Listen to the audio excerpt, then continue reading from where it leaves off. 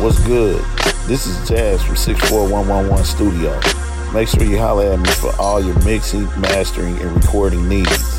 For booking, please visit www.64111studio.com.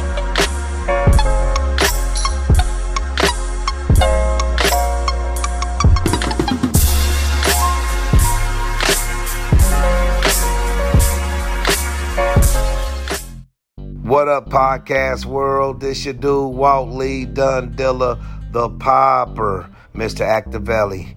Pull up on me, 1809 Vine, 8600 Ward Parkway, or yes, I'm KC.com. KC is my home. Most scratched in the rest, where your bag at? Posted in the store, moving t-shirts and dad hats. Buy 3, get 1 free, you can have that. Niggas get planted, quintals being lab rats.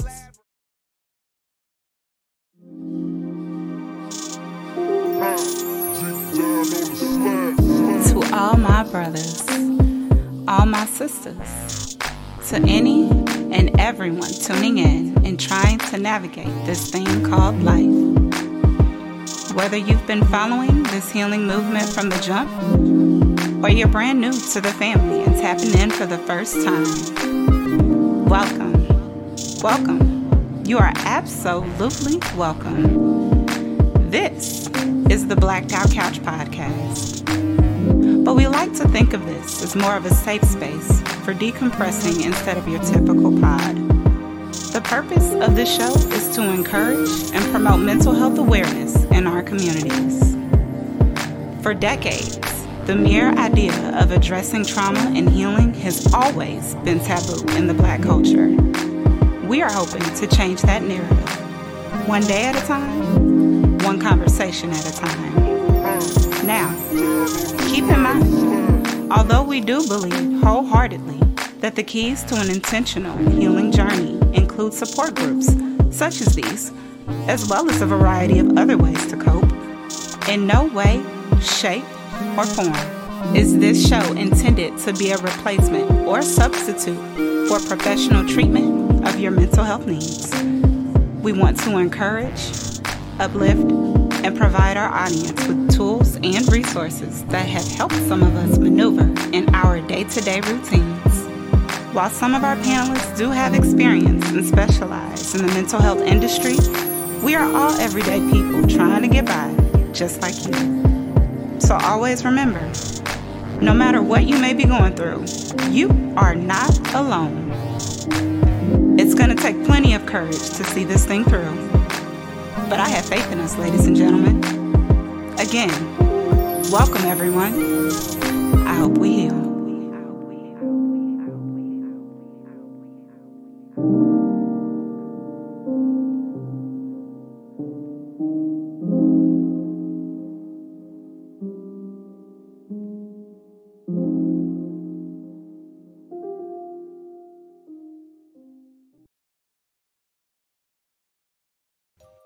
All right, man. Welcome to episode 3 of the Blacked Out Couch Podcast. If you tuned in last week or a couple of weeks ago to the Sisters episode, the Sisters did their thing, man. They had a really good, deep conversation, man. Real profound, man. But tonight it's all about the brothers again, man. So tonight, episodes 3, we're going to actually be talking about the concept of protecting Black women and children. I think it's a really interesting conversation. There's a lot of chit chatter online in some of the social media spaces, just in some of the spaces in general. We're seeing this conversation come up, the concept of, Black man role, and if they are protecting women and children. So I got some brothers on the couch tonight. Some of the brothers' faces going to be familiar, and we got some brothers that are going to be here for the first time.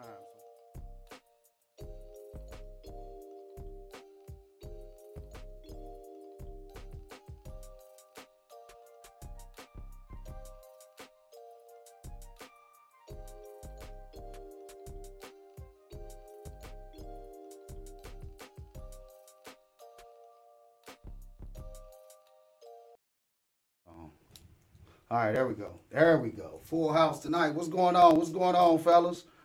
If your mic is muted, man, unmute your mic, and let's get this thing started tonight, man. What's going on? What's good? How y'all doing? Yes, sir, man. What's Welcome, up, everybody? welcome, man. I know we got a few new faces out here tonight, man. So if it is your first time tonight on the Blacked Out Couch, tonight on the couch being your first time, if you want to introduce yourself, talk about what it is that you do or what inspires you, you got the floor, man. You're welcome. I go first. My name's Scott Manningham. I'm the founder of Talk to Me Unconventional Therapy based here in Florida. My focus is anxiety, depression, and communication. I've worked with mainly youth for a while, but that has kind of expanded to families and couples based on there being limited versions of us in therapy. So it's kind of opened up, and I've just been working on improving those skill sets and stuff like that. So my name's Scott Manningham. Talk to me. Right on, bro. Right on, brother Manningham, man. Appreciate you coming out with us tonight, man, joining us in this discussion. All right, who else we got? Got a couple of faces out there. You got JB. We got Mr. Coach Johnson is out there. This is your first time on the couch. It is. Introduce yourself, brothers. Well, I'll go first. Let me get my camera on right there. You see my picture, it's just showing the power of stepping away. You know what I mean? Sometimes we need that. You know what I mean? Yeah. But yeah, I just wanted to be on here so I can share who I am and, and feel the vibe and the energy from all the brothers. And I appreciate the invite. So my name is Joel Johnson. I'm in Las Vegas. I'm a certified personal trainer. I also run an NFL flag league, football flag league for kids, girls and boys from the ages of 6 to 13. I'm partnering with the Las Vegas Raiders on that as well.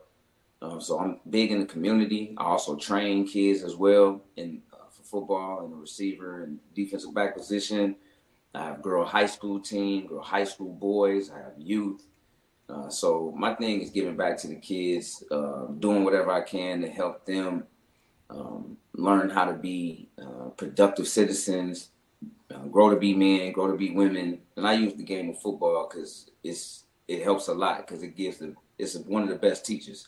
You get knocked down, you got to get back up, fight through adversity. You don't think you can win. You pull off a win, thought you was going to lose. That's life. So that's what I'm doing. Appreciate you, bro. Appreciate you joining us, Brother Clack. One of my big brothers, man, from another mother, man. Nothing but love. And then, Brother Rain, did you want to introduce yourself? If you want to talk to the people about who you are and what inspires you. My name is Rain, and I'm Brian's cousin, little cousin. So yeah, I pretty much I'm in marketing, and I went to marketing after I was hit by a car, and they told me I'd never walk again. So I'm actually recovering here in Mexico, Cancun, Mexico. And yeah, that's me. Right on, bro. Hey, I appreciate you, man, taking time, man, to get out here, man, with us tonight, man, and share your story, man, and share your energy, bro. So welcome, man. Game tight. What's going on with you, brother? Game tight. Welcome back. We got my brother, Mr. Rogers. Welcome back, man. How y'all been, man? It's been a few weeks, man, since we've done this, man. How y'all been, man? I'm hanging in there. It's been rough. Mother's Day just passed, and I lost my mom, April 16th of 2014. And some years I do well, and some years I don't. And this year was one of my let's say least favorable years. I kind of shut down and got away as we've talked about in the past. So it's been rough, but I'm coming back out of it. Another reason why I'm here, just get in this space and be able to get things off my chest and share with other black men, fellas, and I know we all understand that's why we all here. So It's been rough, but Game Tight gonna pull through, man. I roll with the punches, ups and downs, but this one was rough. When you talk about mines, you only got one, so it's a little bit different. Yeah, I can relate 1,000%, man. Real ironically, man, and maybe not even ironically at all, but this year was another one of the rough ones for me, man. Like I was talking to you offline about that. It just kind of depend on the year, man. My mother been gone for 30 years now, and that was one of the first heartbreaks for me as a young man. That's something that I think is the cornerstone of sort of all of my trauma, my characteristics, kind of my background and my foundation always kind of goes back to that moment. And so some Mother's Days come around, GT, and I'm cool. But this past one, bro, I really went into a kind of a dark space, man. It was almost kind of like I felt it approaching a little bit more this year, this time around. Yeah. So, I definitely feel you on that, man. And for me, man, I don't know what that space looks like for you, bro. But like for me, I really kind of go into a shell, man. Like, I make it a point, and this might be cynical, man. This might be sinister, but I make it a point not to even say Happy Mother's Day to people. I knew I wasn't going to this dark year. Space. Yeah, I knew I wasn't going to this year. Yeah. So for me, man, and I've done that kind of multiple years throughout time, where I'll kind of get into that space. I feel kind of bitter. I feel kind of angry. I don't. It almost bothers me to see other people, celebrating and having a good time. So I kind of have to remove myself, man, when I feel that, just because I know I'm not going to be pleasant around people. But that's a real thing, though, man. It ain't nothing to be ashamed of, man. Like everybody kind of processes those feelings and emotions, bro, differently at different given times in their timeline, bro. So definitely, bro, one love on that, man. I feel you 1,000% on that, man. For sure. Yeah, I appreciate it 1,000%. Yeah, man. We're going to hang in there. That's why we're here, man. You know what I mean? So appreciate you, man. Yeah, let's do a temperature check, GT. Let's go ahead. You can start with Brother Rogers, since me and you kind of hijacked that moment for a little bit, man. You know what I'm saying? Got that off our chest. But let's do a temperature check, man. Check everybody out. So let's do a temperature check on the brothers here tonight on the couch with us. Brother Rogers, on a scale of 1 to 10, how would you rate your mental well-being today? I would say today is hovering around 7.5, 8-ish. It's been for the guys who I'm supporting my kiddos as I'm transitioning through a divorce, that kind of stuff, and then my daughters are 9 and 5, so it's been a lot of talking with them about what's going to happen and things like that. And some days are good days because they understand, and it's amicable. It's an amicable split, but it's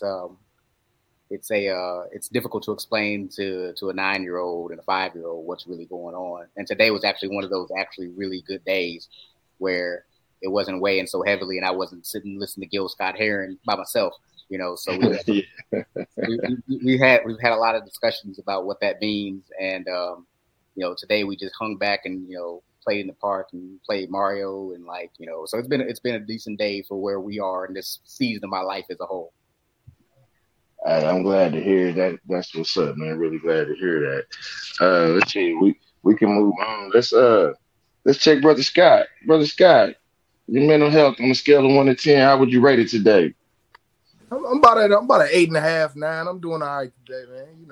Can't expect much more. I'm glad I'm here. I woke up. I'm doing well. So at the end of the day, I try to do what's necessary. I got up today and did what I was supposed to do. Did the workout. Did all of that regular stuff. So even when I am in dark spaces, I try to keep it above 7, because I know once it get down to a certain point, it's just all downhill. So, Yeah, love. I love that, man. That's what's up, man. Get that positive energy going. Keep it going. Good deal. We're going to move on to Brother JB. JB in the building tonight. JB, your mental health on a scale of 1 to 10. How would you rate it today, man? Man, I'm going to give myself a 9. Woo! That's what I'm talking about. My oldest graduated from high school yesterday. Hey, congratulations. Congratulations. You scared the hell out of us the last 3 months, but so yeah, I'm sitting at a 9, bro. She got a full ride offer to go to college, so she can go to college without any debt. So I'm at a 9 right now. Yeah, that's dope, man. So, feeling good, blessing, bro. Absolutely. Yeah.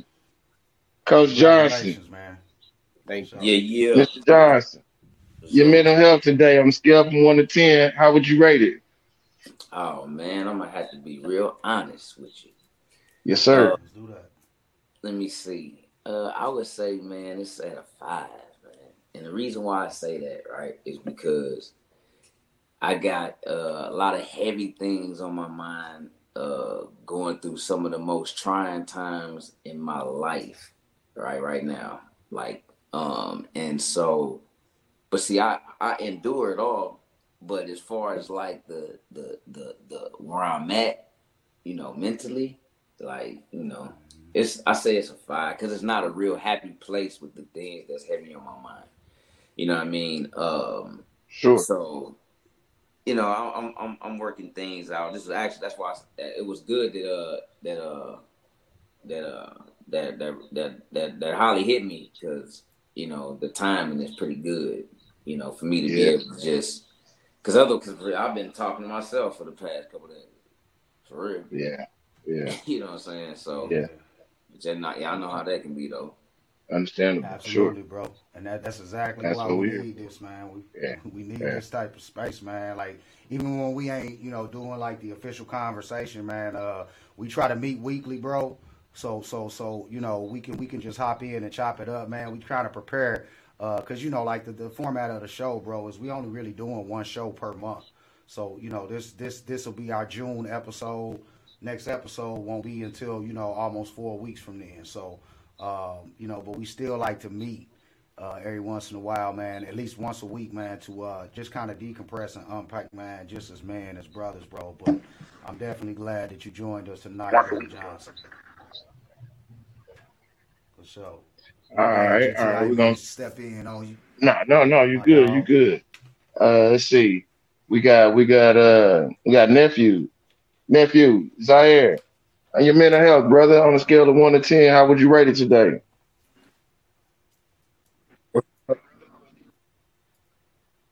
Can y'all hear me?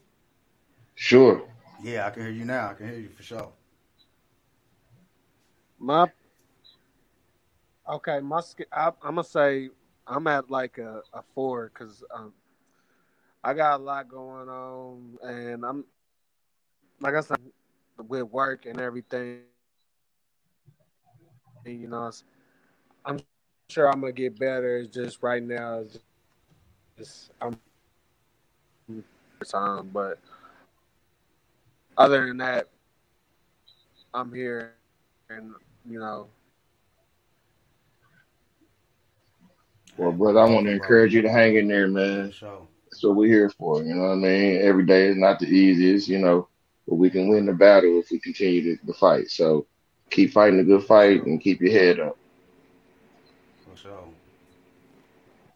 All right. For sure. Appreciate you. Brother Rain, on the mental health side, on a scale from 1 to 10, how would you rate yourself today? Today's actually one of the better days. So I put myself at a 7 out of 10. Only reason why is because I've been numbing myself. Literally from the moment I wake up, I just numb myself. I know it's not good because it's not solving a problem at hand, but this is what I can do at the moment until I'm ready to go to therapy. So, which is the therapy is tomorrow. So, I mean, I think it's actually really good because of I did, make myself make it last all the way until therapy started. So, I would rate it as a 7 out of 10. Okay, I hear you. Keep fighting a good fight, brother. Keep your head up, like I told nephew. That's what we're here for. So I believe anything above a 7 is good, but you know, it sounds like you kind of teeter-totting on that 7. So keep fighting a good fight, brother. Stay above, keep your head above water. Brother Rod, mental health check. Yes, You know, a scale of 1 to 10, how would you rate your mental today, man?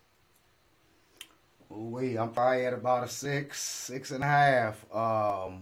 Like I was saying earlier, bro, it's been a rough month. I think, man, this past month has just been rough for me in general, bro.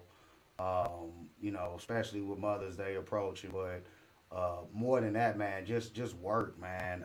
There's just been a lot of different things happening behind the scenes, bro, that I'm, you know, responsible for, right? You know, as far as cleaning up the mess. So it's just been a lot of stress with work, man. But I'm always, man, appreciative, bro, when we can kind of get together, bro. I always stress that. I say that I think every time that we meet, bro. But man, just being in the same sort of energy space, bro, with your fellow brothers, man, like just some other black men, bro. Like this really does kind of, because I feel like iron sharpens iron, right? So, you know, these are sort of spaces that we don't get to do or don't get to be in every day or very frequently because of schedule and just, you know, life constraints, bro. But right now I'm at a 6, man. I think by the end of this discussion that we're going to have tonight, my spirits will probably lifted up a little bit more, man, just from hanging out with y'all fellas online like this. So definitely, man, I'm glad that we here. Now, what about yourself, DT, my guy? Temperature check on you. How you feeling tonight? I know it's been rough as well. On a scale of 1 to 10, I'm at about a 4, maybe a 5. I've got a laundry list of things that are weighing heavy and pressing on me real heavy right now. As far as, you know, I've got some sick family. You know, my father, then my OG cousin. I don't be putting all my business out there, but you know, my house got ran into on January the 17th of this year, and it actually came through the side of the house and put a hole in the wall. And today is what is it? It's May. Let's just say it's the middle of May, and no repairs have been done. So you know, I got to wake up to this and see this on the daily. It's just, I just got a laundry list of things, and so you know, it's like I'm almost drowning, but I'm doggy packing. It gets, you know, I come up for air and then it just like put me back down. So I'm just trying to get my head up above water again. And, you know, it's been rough, but, you know, I'm here and I'm fighting. I'm going to keep fighting. So it's one thing people know about me. I'm a fighter. For sure, man. And, you know, man, I think we all, no matter what the self-rating that we all kind of give ourselves, man. We all got to give ourselves a pat on the back, bro, just for even being present. You know, I don't know if all of us have experienced, you know, extreme moments of depression and anxiety and not even, you know, getting out of bed or wanting to do anything productive, man. It took a lot for us to get here tonight. So, man, everybody, man, just got to get themselves a pat on the back, man, just for even being present, man. So, I appreciate y'all coming out and hanging out with us tonight, man. And let's dive into the discussion, man. We tonight is episode 3, so it's back on the brothers, man. Like I said, the sisters last episode, the sisters, they talked about the concept of being a strong black woman. What does it mean? You know, is it essential? Is it erosive? You know, is it detrimental to the community, to their everyday kind of routine? So they dove right in on that, man. If you guys haven't had a chance to see their episode, man, I'll make sure I send you in that direction. But let's get into our conversation tonight, which is really centered around the conversation or the question, are we protecting black women and children? So I got a series of questions that'll kind of guide us in a direction, but feel free to chime in where you want to. If you got a question on your mind, speak your mind. We're going to do this raw and 100%, man. Just be honest, man, with everybody in the room, and let's just be honest and respectful. So first question, man, just it ain't no pressure, but the first question, man, is let's just talk about what is protection, man. Let's talk about what is your definition of protection? What does it look like? whether you're talking about for women and children, we can just say our community. Discuss the various forms of protection and what that word sort of means to you.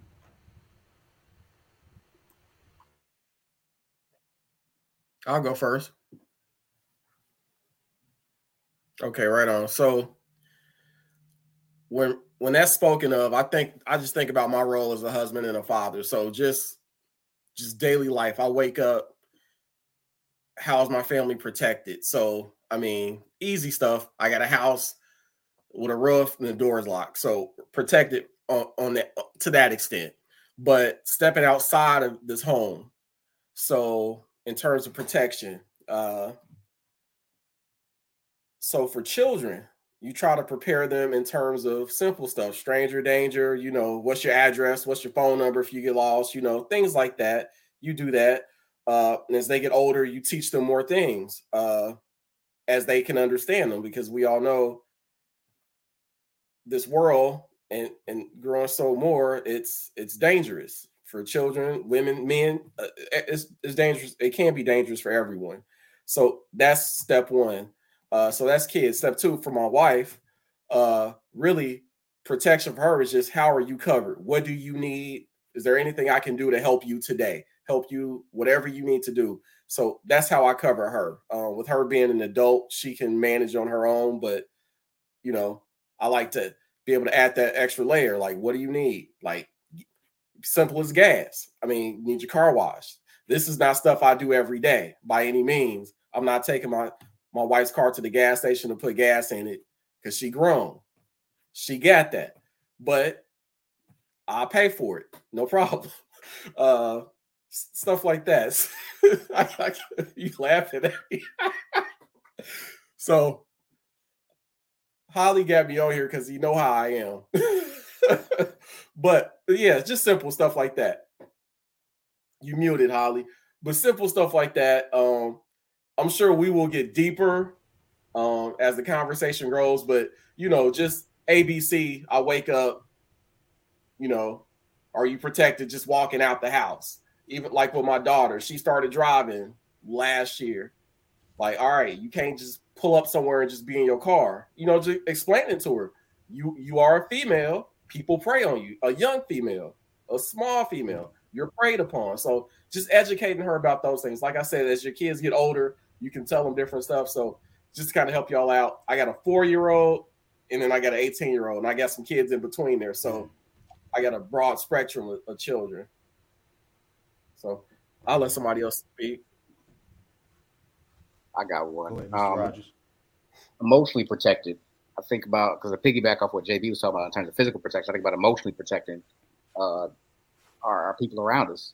That means taking care of your own mental health while also making sure that, so the example I give to my daughters is, because of confidentiality, I can't say anything about like my work and what I do on a day-to-day, but it can weigh on me if I'm like not taking care of myself.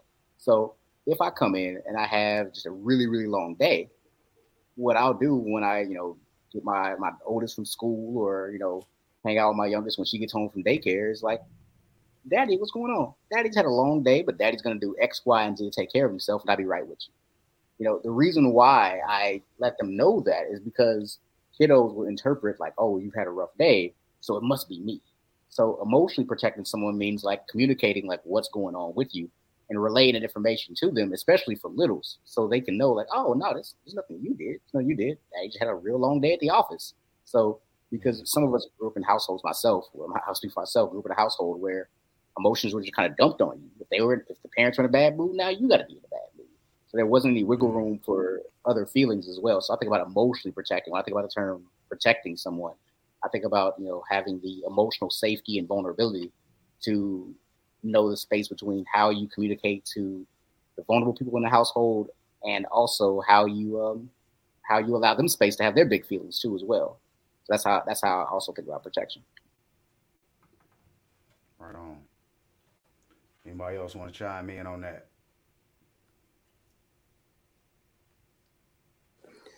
I'll say something. So, I say the way I look at it is, there I'll piggyback off both the brothers, off John and Rogers. Because look, so there's the physical protection.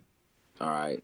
Making sure that our home is safe, making sure we got a nice neighborhood, safe neighborhood for our kids to play in. That's my goal. That's what I mean. That's one of the ways that I think of protection.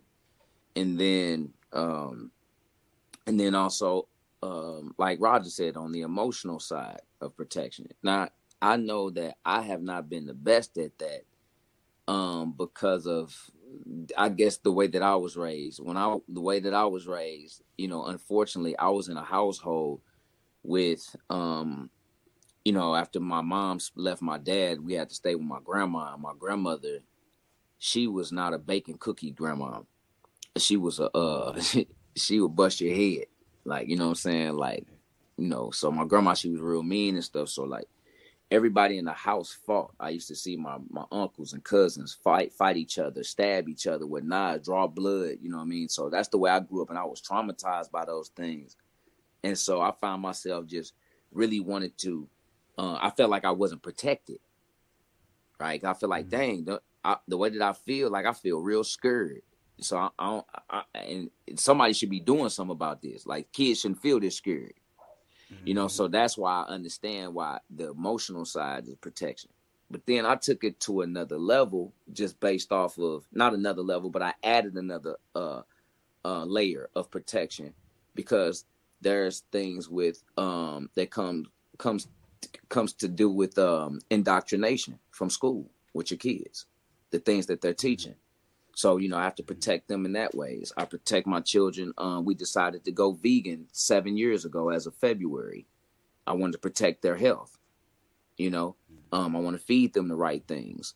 I understand what the iPhones do and the access that they have to social media. I want to protect them with that. I protect what they're watching, what they're putting in their mind, what they're putting in their ears. I check what they're listening to. I turn them on to solfeggio, the different vibrations and megahertz and things of that nature. So when I'm talking about protection now, I'm just looking at anything that is not in me or my family's favor. I need to protect them from. So including myself when it comes down to how I handle things emotionally, and how I speak and how I discipline. You know what I mean? So as I learn about myself and I learn about the world more, I start learning like, well, dang, man, my kids really needed some protection from me because of the things that I went through. You know what I'm saying? My wife needed protection from me for real. You know what I'm saying? Because of my harshness and my words. You know what I mean? So it's a learning experience. And I will add, lastly, that, when I came on here, my mentality was a 5, but it immediately pushed to a 6 just because I got a platform to be able to say I'm at a 5. Do that make sense? Absolutely, nigga. Yeah. All right. Yeah. Yeah, you feel heard. Yeah, exactly. Like, you feel like you ain't by yourself. You feel me?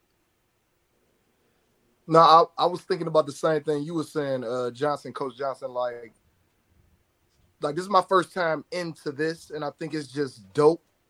Like, to have a place, like, it instantly felt like I was in group therapy. Like, I'm like, hold on, are we supposed to be like it?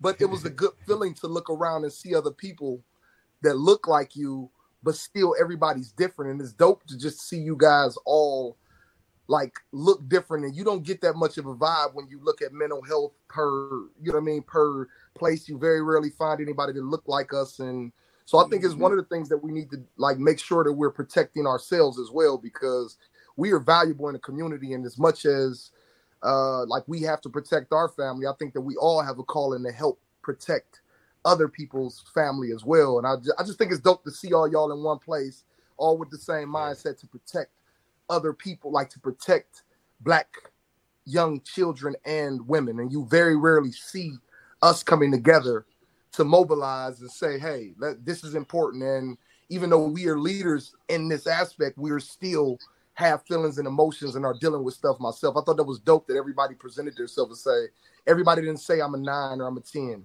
You know what I mean? And, you know, most of the time that's where we got to come in and we got to present this certain vibe. But to have y'all come in and say, nah, man, I'm at a 5, I'm dealing with something. I think that was dope. And this should continue. I like this.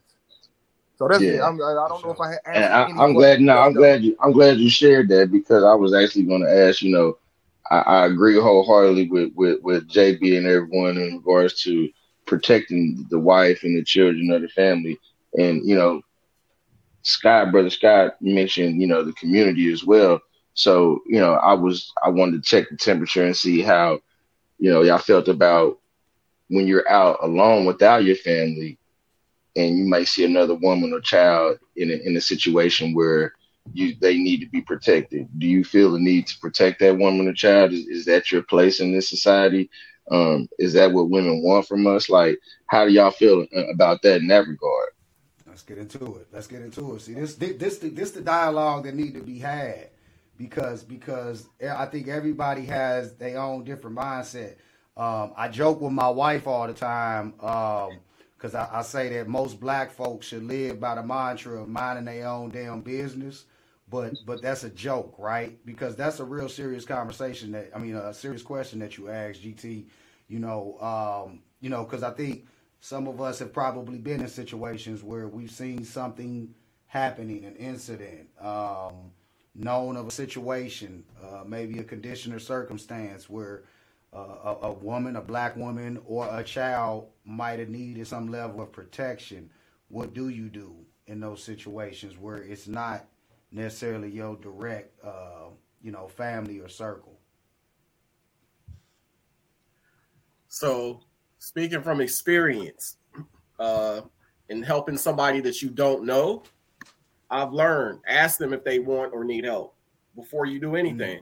Because I've been in the situation, I stepped in and it was a female. She was like, well, why did you do that? He was putting his hands on you. What do you mean? But so I've learned, like, because I have to make it home. Like, I have my family's my priority, period. Do you need help? After that, yes or no, depending upon what level of help they need, you step in.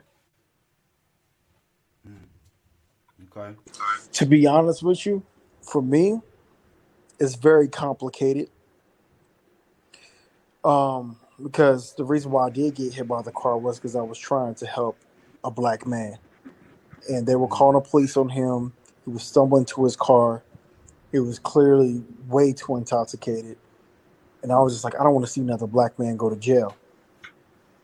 As soon as I start talking to him, it's, the ego of a black man is so fragile, and we're always ready to swing and shoot and do all kinds of stuff. So when it comes to black folks, and then it's so difficult.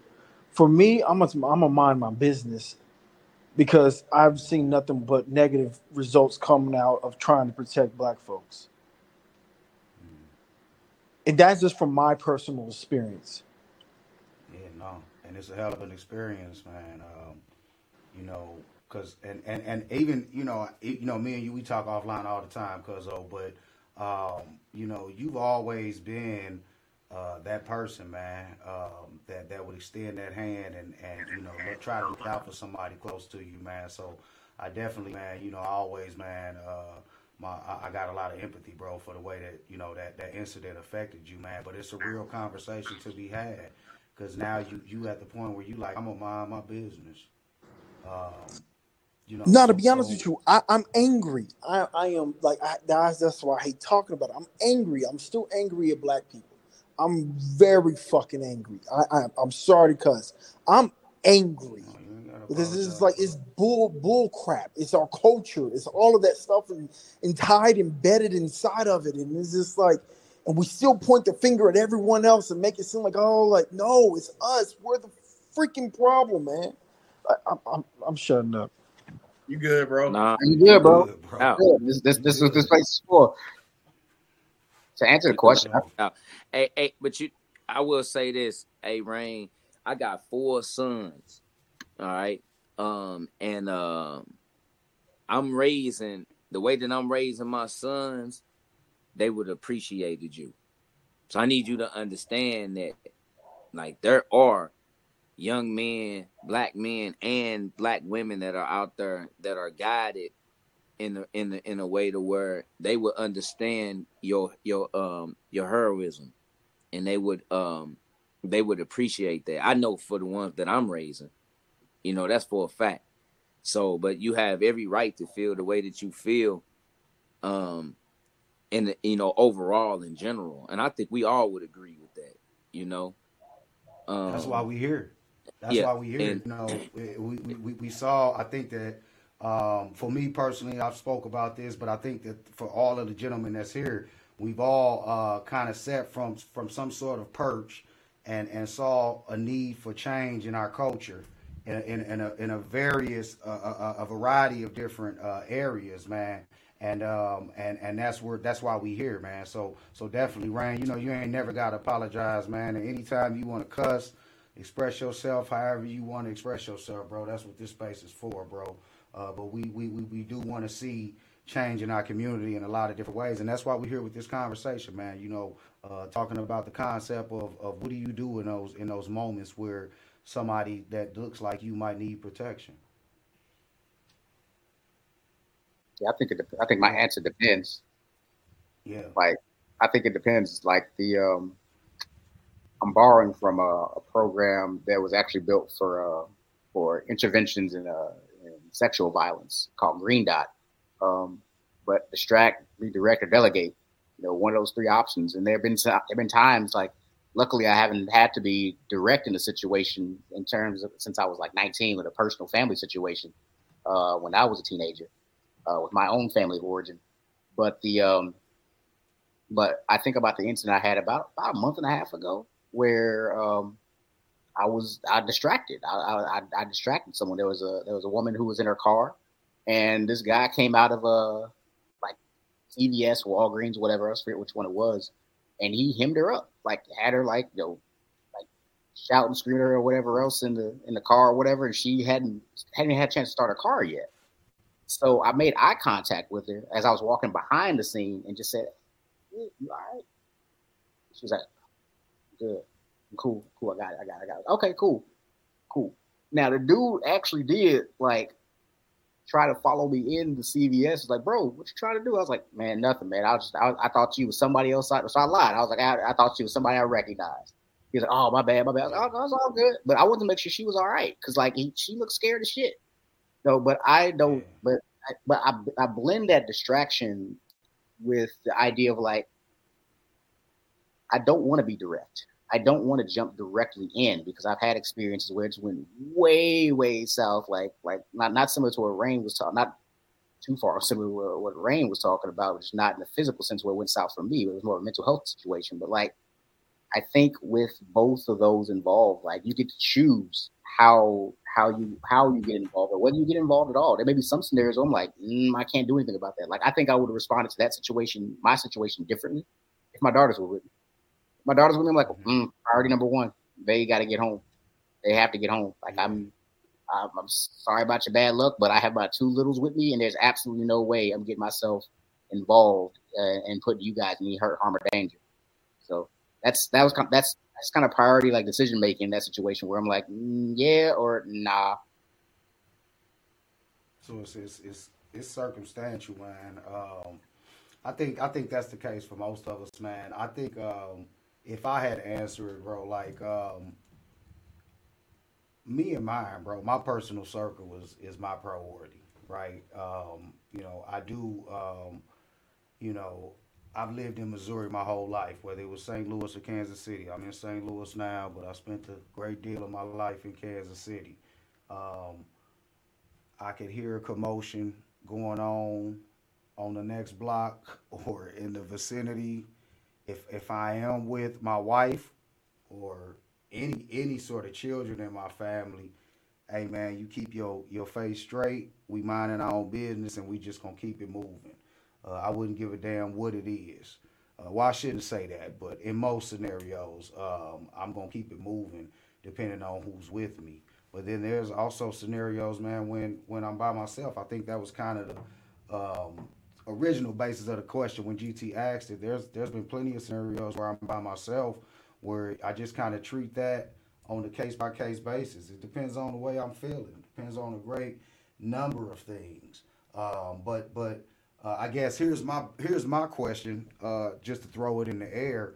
In the event that there is a scenario where you may have looked the other way or not got involved in a situation where somebody needed protection, does that mean it's fair to label you as somebody that doesn't give a fuck about protecting black women? Because I want to get into that, right? I want to get into kind of that whole concept, because there's a lot of behavior, and I don't know if it's social media culture or what it is, but lately kind of in the room where you can do something that somebody disagrees with, or you cannot do something that somebody disagrees with. Now you're suddenly labeled as this type of person. I'll give you a perfect example. Meg Thee Stallion. Everybody familiar with the Meg Thee Stallion, Tory Lanez situation, right? So, in that whole sort of back and forth, you have folks that believe that Meg Thee Stallion was telling the truth, folks that believe Tory Lanez was telling the truth. Now, I'm not going to give my stance. For those that don't know, I will give my stance, but I ain't going to give it right now. But if you was that person that said, well, I think that Meg is lying, I think that Tory Lanez is telling the truth, that he's innocent, you could very well be labeled as somebody who doesn't protect black women. You're not concerned about the safety of black women. So what do you say to that? How do we get into breaking down that part of the conversation? I think in this situation specifically, I think it's stupid to label somebody before the facts come out. That's the best way I can put it. So prior to that conviction, or prior to the conviction, prior to evidence being shown, it's hearsay. I heard Tory Lanez shot Meg Thee Stallion. That's it. I like his music. He didn't do it. I don't know. I'm gonna take it a step back. I'm gonna take it a step back before we even get to that point. Okay. If a woman is with you, are you gonna allow her to get shot in her feet? So I'm trying to figure out, when I start running, why ain't she start running? That's the problem. They don't know how to follow. That's the problem. I don't know if there was no running involved, though. Why you still there? You saw me running. Why the hell you still there? That's me. Like, you know what I'm saying? Is it our job to get her out this situation? Is it our job to get her out this situation? GT, you talking about in the Meg and Tory specific dynamics versus just a woman that you with in general is what you like. I think it kind of depends on the dynamic, man. Like overall, I think it is. You know what? I ain't gonna give my opinion. Y'all go because it goes back to the topic of the night, right? Sure. Are we protecting? Are we? You know what I mean? So, I'm asking. Are we going to even allow a woman to get shot that's in our presence? Oh, so you saying take the bullet for her? No. Are we going to protect her and get her out of that situation? So listen, I don't know what happened. I don't know what happened with Meg and Tory. Like, I paid zero attention to that, so I don't know the scenario. But I look at it like this. I'm going to put my wife in a situation because I care about her. My wife is right here. A gun gets pulled. I'm doing everything I can to de-escalate that situation because she's right there, I might handle it like I'm sure we all might handle it a little differently if we were alone. However, I'm not a tough guy. I don't want to get shot. like we can't be friends, bro. Calm down. Like, why you got that? Like, we gonna talk. But I mean, I'm gonna protect the person next to me, even if I got my wife. I'm gonna step in front of her and let her walk off if that's possible. But that's gonna come down. And I hate to do this without them being here to protect themselves, but that also comes down to being able just to follow fucking directions. So what you alleging, JB, just so I can make sure I'm following you correctly. Come on. I think you are alleging, maybe bringing up the scenario or the dynamic where no matter how it is that you reacting to that situation, right? If I'm going to be confrontational or if I want to take off running, you saying as the woman, as your wife, I'm assuming we talking about that sort of relationship. Yeah. She's supposed to she's supposed to follow your lead regardless of what direction. Right. Okay.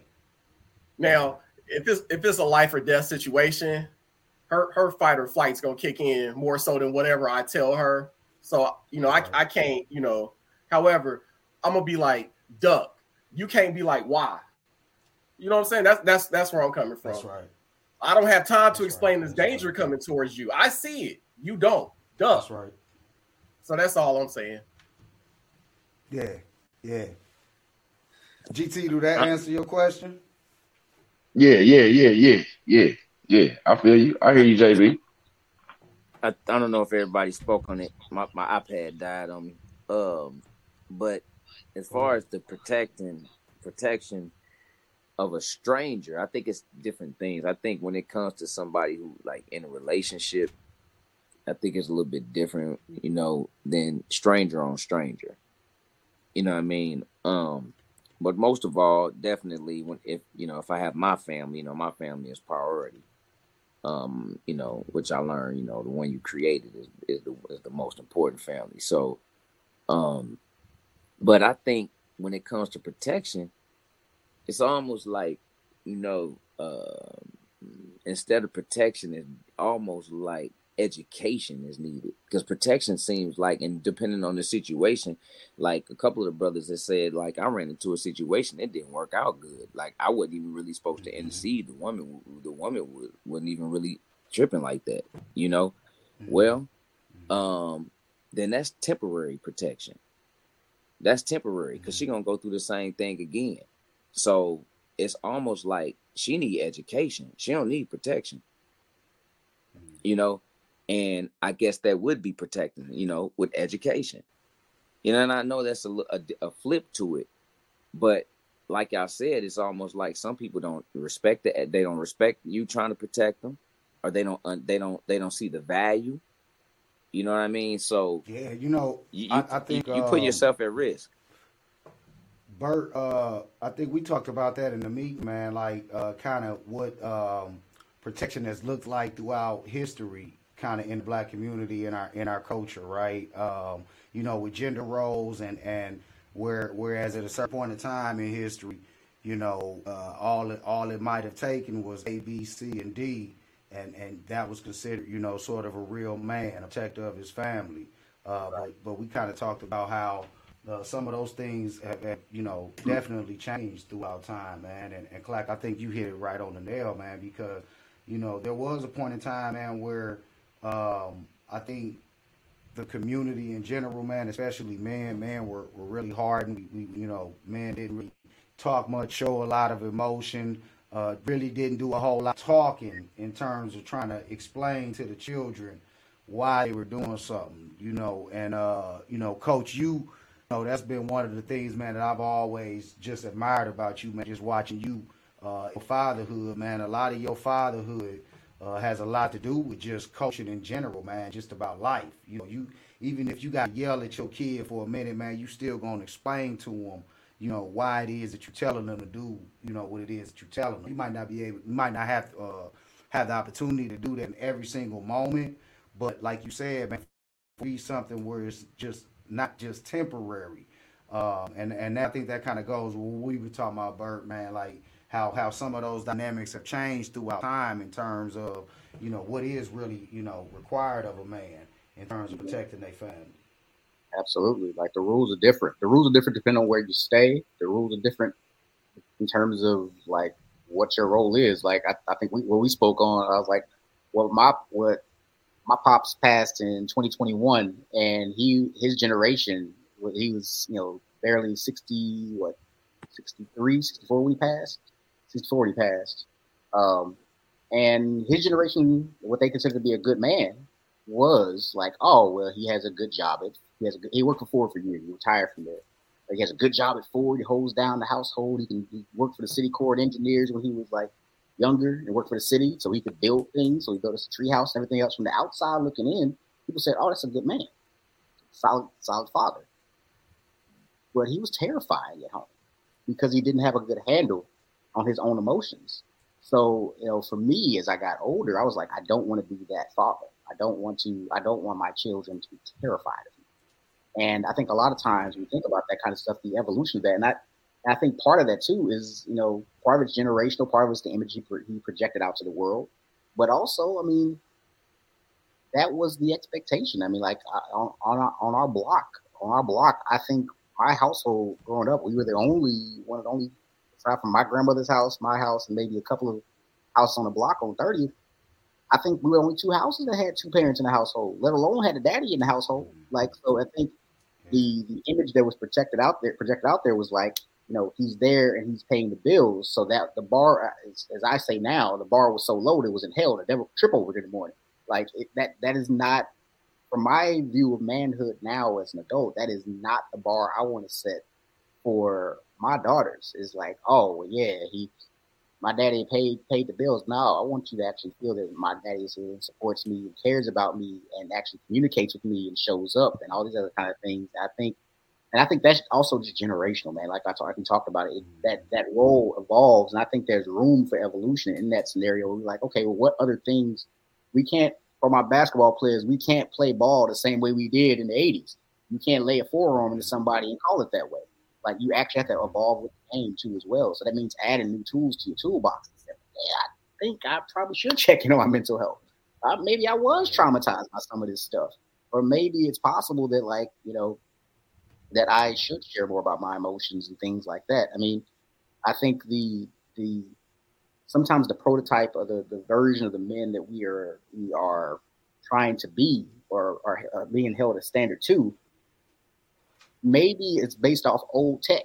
It's based off of a world that no longer exists anymore. Like the idea of like, oh, well, we got to protect, provide, we got to make sure that all that's taken care of. Yeah, sure, that's 100% fine, but protection may be more multi-dynamic than any other situation. So like, that means more than just bring home the bacon, pay the bills, more than 50-50, 100% zero kind of thing. Like, you cover everything. Yeah, that's great. But if you so stressed out and pissed off at work that you come home and you scream at your partner, or you come home and you just deal with your kids, like, I think we as men have to raise that bar and that standard about what we consider to be real men, Mm-hmm. When I talk to, like, I work with a lot of men, like, you know what I mean? Like, I work with a lot of men that come in first time I end up dealing with the family. And then after that, I end up working with the men. And one of the things that I work on with a lot of men is that understanding that we, especially in the family, especially when we have a wife and children, we don't understand how much control we have over the emotional thermometer in the household. Like, you know what I mean? Like, we come in based on our behavior, the house will gravitate to us or move away from us. And I think it's important that we begin to understand how much, and I'm just moving off of what you said. I don't know if I'm staying on topic or whatnot, but it's really important that we understand how much power and control we have over or influence our household emotions and ability to handle those. And that would take for us to first understand the power that we have. Like, it's difficult. A lot of men don't understand. They think I come in and the house move away from me, it's their fault. In reality, we have to accept responsibility and understand that sometimes if we had a rough day at home, like I've sat in my driveway a few times for a few minutes, composing myself, taking some deep breaths to make sure I'm moving this house with a smile on my face. Because this is probably the first or second time that they've seen me throughout the day. And I'm working late, so they're probably only going to see me for about 2 hours throughout the day. So I have to make sure I'm able to manage that and not just always like stay constant, but show them that I'm able to manage it, even when things are down. So I don't know if that stayed on point, but you know what I mean. No, bro. But I honestly think the only way you can protect someone is if they are working with you. The woman's working in the masculine, there's no way you can protect him. Because at the end of the day, they're gonna keep putting themselves in the position of a man, and I can't protect you unless it's. So like at the end of the day, like a woman has to also do her part into like, all right, cool, like like you can't protect the kids. Like imagine if you're on battlefield, you can't protect a kid on the battlefield if they're out there trying to fight with you. No, you gotta tell them to back up, hide somewhere safe, so I can handle this, and I come get you after. But we can't have you sitting there like in their face also when we're trying to de-escalate the situation. Yeah. Because Megan, let's be honest, Megan acts out of masculine energy. So she's probably putting her hand in his face and everything. I ain't gonna let you go there. Man. Like we talking about somebody pulling out a gun and shooting a woman in the foot, man. I wouldn't give a damn if we ain't gonna go there with the Megan situation. You give me another scenario. I don't care who it is, a woman or a man. I'm not protecting. But you're not going. Like, we're not talking about. Well, yeah. Listen, I'm not talking about protecting in that particular situation. But overall, what I mean by this, Rain, as far as protecting is, I wouldn't shoot a woman in the foot over a misunderstanding, right? The Meg Thee Stallion situation is just a crazy situation because I can't imagine being a neighbor or somebody that was a witness to kind of see that play out. But I will say that once Meg Thee Stallion said, and everybody know this about me, once she said that Tory Lanez shot her, I believed her until I was going to see otherwise. Later for all of the there's a lot of situations where somebody could lie on somebody, right? But I'm going to believe the word of a woman in that situation if she ain't gave me no reason to not believe her word when she makes a serious accusation such as that. She named this man. She said he actually shot me, and these are celebrities that we talking about. And I said, man, ain't no way she lying about that. Just me personally. And my whole thing was, if he did do that, then he should be punished to the fullest extent of the law, because that's not an act in which is reasonable. There's no excuse for, actually putting a bullet in a woman because y'all having an argument, even if she is in your face and putting her fingers in your face and all of that. For me, sometimes, and I'll just spend a couple of seconds here. I know we got to go to break, but sometimes, man, I think that you can protect somebody by walking away, right? By not entertaining sort of a conflict or a situation. And I know me personally, I've had to do that with women a number of times, over the years, just different, not just talking about, somebody I'm in a relationship with, but just a black woman in general, women of other races as well, but it's, definitely black women in my community. I've had to just walk away, and you do that. In my mind, I'm doing that to protect you from the situation going too far. So that's just my opinion on that. Yeah, go ahead. Question for you. Now, this is not something we've spoken about, but I got a feeling. What do you do when they follow you after you try to walk away? That's a whole nother episode. Oh, yes, sir. Yeah, because they don't let you walk away. No, ain't no walking away. We about to talk about this right now. I'm blocking every door in this house you try to walk through.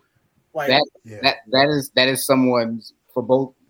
If someone does not let you leave, let me just name this. We get into it. We go to the middle. You're shaking their head because we've all been through. No. What I'm saying is, whenever somebody, when we get to the mental health aspect of this later on in the show, like that is that not letting somebody leave is emotionally abusive and a domestically violent act. Period. Like blocking the door and everything else. And so men are victims of domestic violence too as well. But we laugh at the stuff. So like it's important to be able to put that and take that really serious, So like no, it is. It's a serious conversation. I think I know we can hold it lightly. I know we can hold it lightly too as well. Brought it up at the same time, it happens. It definitely happens. JB, you ain't lying. You ain't lying. It definitely does. I think even to circle back to what Rain was talking about, as far as a woman that could be, giving off a little bit too much. He called it masculine energy. Trying to kind of walk in the shoes of a man in any sort of situation. The ladies, they spoke about that in their episode, the Strong Black Woman episode. They actually tied it to history, man. They read an excerpt from the Willie Lynch letter, and they talked about how it was intentional to kind of create this reversal of roles in the black community where the women grow up being taught to be independent and strong and not need a man and so they had a real good conversation on that, man. And I think that there's some truth behind that, man, in terms of, because like Rain said, man, like a lot of that is part of the culture, right? You get into sort of these situations where women can be a little bit hyper aggressive in front of you, and a lot of that comes from just the DNA and the upbringing, and it dates back to the Willie Lynch times, man. So definitely, man, the conversation, man, like what we doing right now, man, the dialogues need to be had. I think we all can agree on that. It's also important that we don't match that feminine energy, because sometimes you get into what I mean? Like, it's a lot of guys matching that feminine energy, getting into an argument and going all out when you ain't got to. Exactly. That was Tory Lanez, and he pulled a gun. Yeah, I ain't want to say that. I ain't want to say that. I'm going to say that. I'm going to defend. Well, I ain't going to defend Mary. No, I am going to defend Mary. No, I ain't going to do it. Okay, you know what, brothers? Let's take a quick breather, man. Let's take a quick little break, man. Get a word from our sponsors, and then we'll come back and finish the conversation, man. But good stuff so far, brothers. At Lifted KC, we aim to reduce the stigma associated with mental health by promoting awareness of mental illness, its symptoms, and providing resources for those in need. We believe that through trust, relationships, understanding, service, and teamwork, transformation is possible. Support the Men Heal movement by donating to the Cash App handle LiftedKC.org. For more information about our organization, visit www.lifted.kc.org. Lifted KC, transforming lives through hope and healing. Juneteenth 2023. Angela Marie Publishing will be in Kansas City, Missouri at the Heritage Festival in the historic Vine District. Saturday, June 17th from noon to 10 p.m. Visit our booth at 18th and Vine for exclusive Juneteenth pricing and deals on all AMP products and merch. Featuring paperback books from the Art of Cheating episode, the full lineup of the Healing Collection, brought to you by the Blacked Out Couch Podcast, the I Am series, featuring the limited edition I Am Pretty shirt, and a special Juneteenth 2023 version of the I Am Prosperous tee. Saturday, June 17th from noon to 10, Historic Jazz District on the Vine. Come out and support Black heritage and freedom with Angela Marie Publishing, bringing words to life.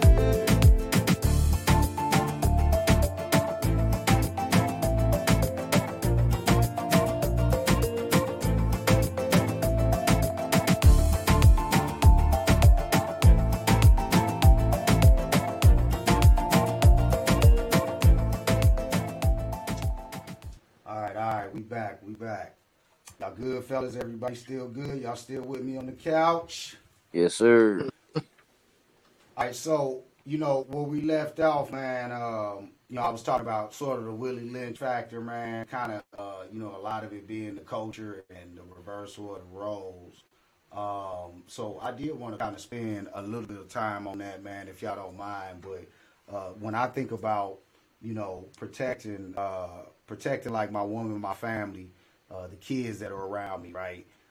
One of the things that I do think about is sort of the cop factor, man, the police factor, right? There's been moments where, and I'm not even saying the police being directly involved in the interaction, but if there's a moment that calls for what I deem I need to protect them from this other person or from this group of people, in the back of my mind, I have to think about the police being called to the scene.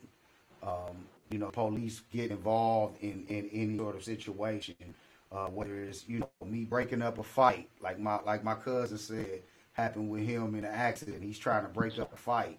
Right? In that situation, me personally, I'm thinking about the police getting involved at any given time because that changes the dynamics of the situation, and I feel more powerless, you know, in the situation being a black man and living in this country where if the police get involved with this, I may not be able to take this in the direction that I want to take it in general. So can we speak about sort of that dynamic when it comes to like protecting our own?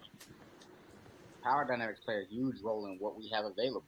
Like if we're in a situation where the cops is involved, like I'm not gonna respond the same way.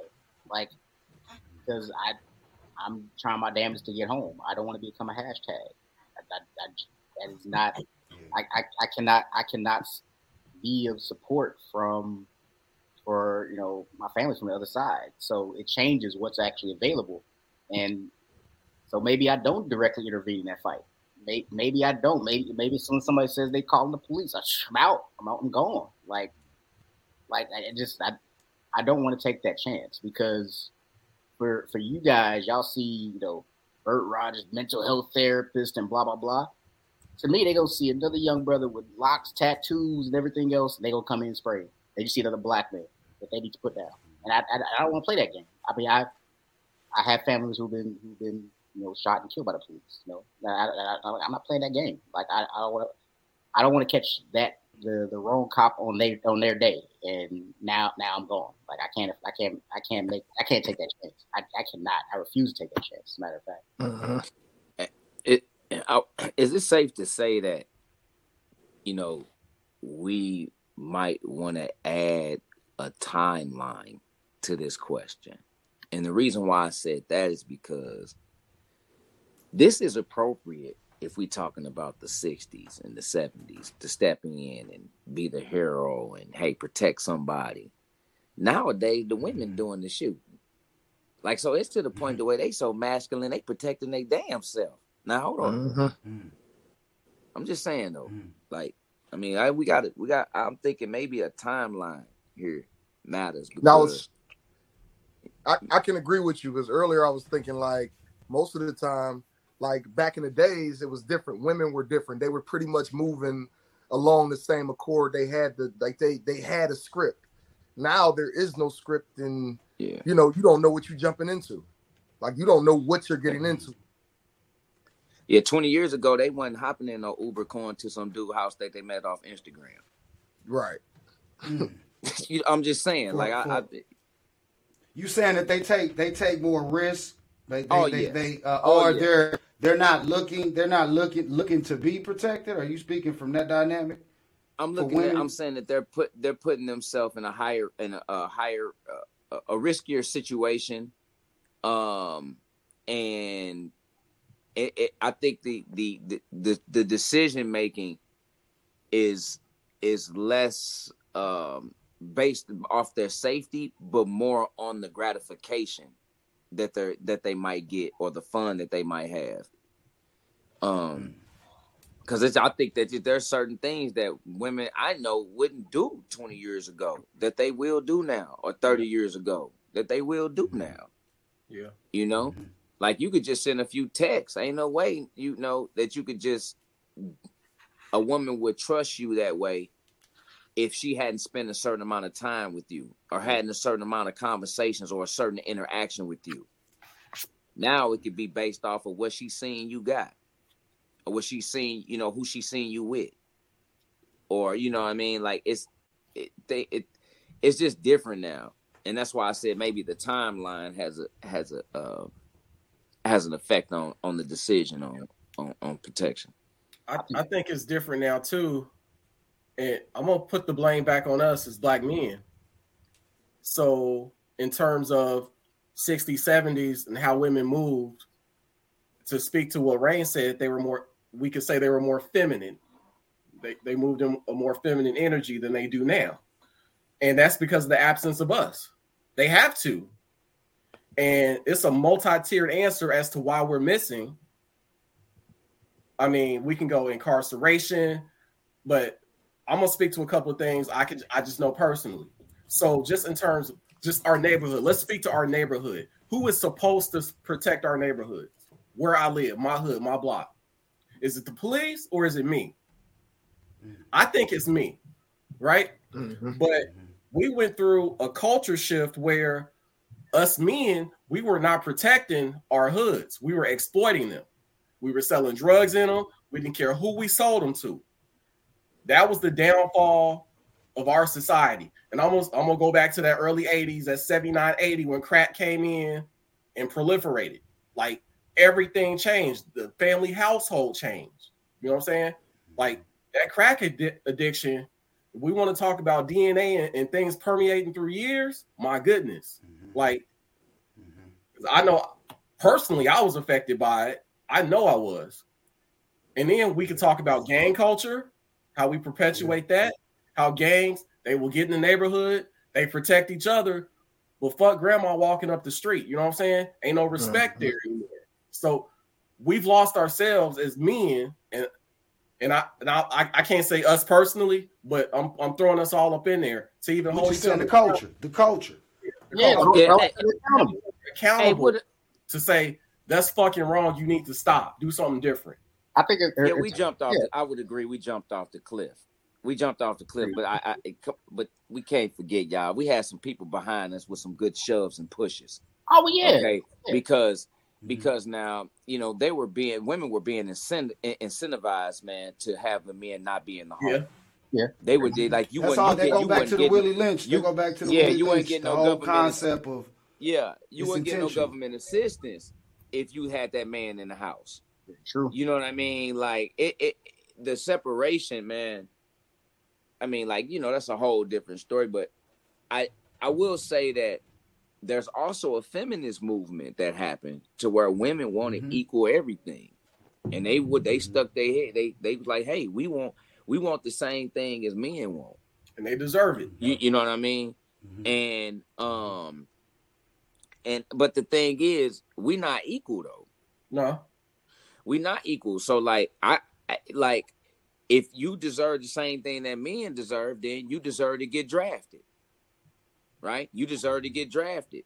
Then you don't deserve a WNBA. You need to try out the men. You understand? If it's equal, then it needs to be equal. And when somebody busts in a house at 2:00 in the morning, jump your ass up and protect everybody since it's equal. Yeah.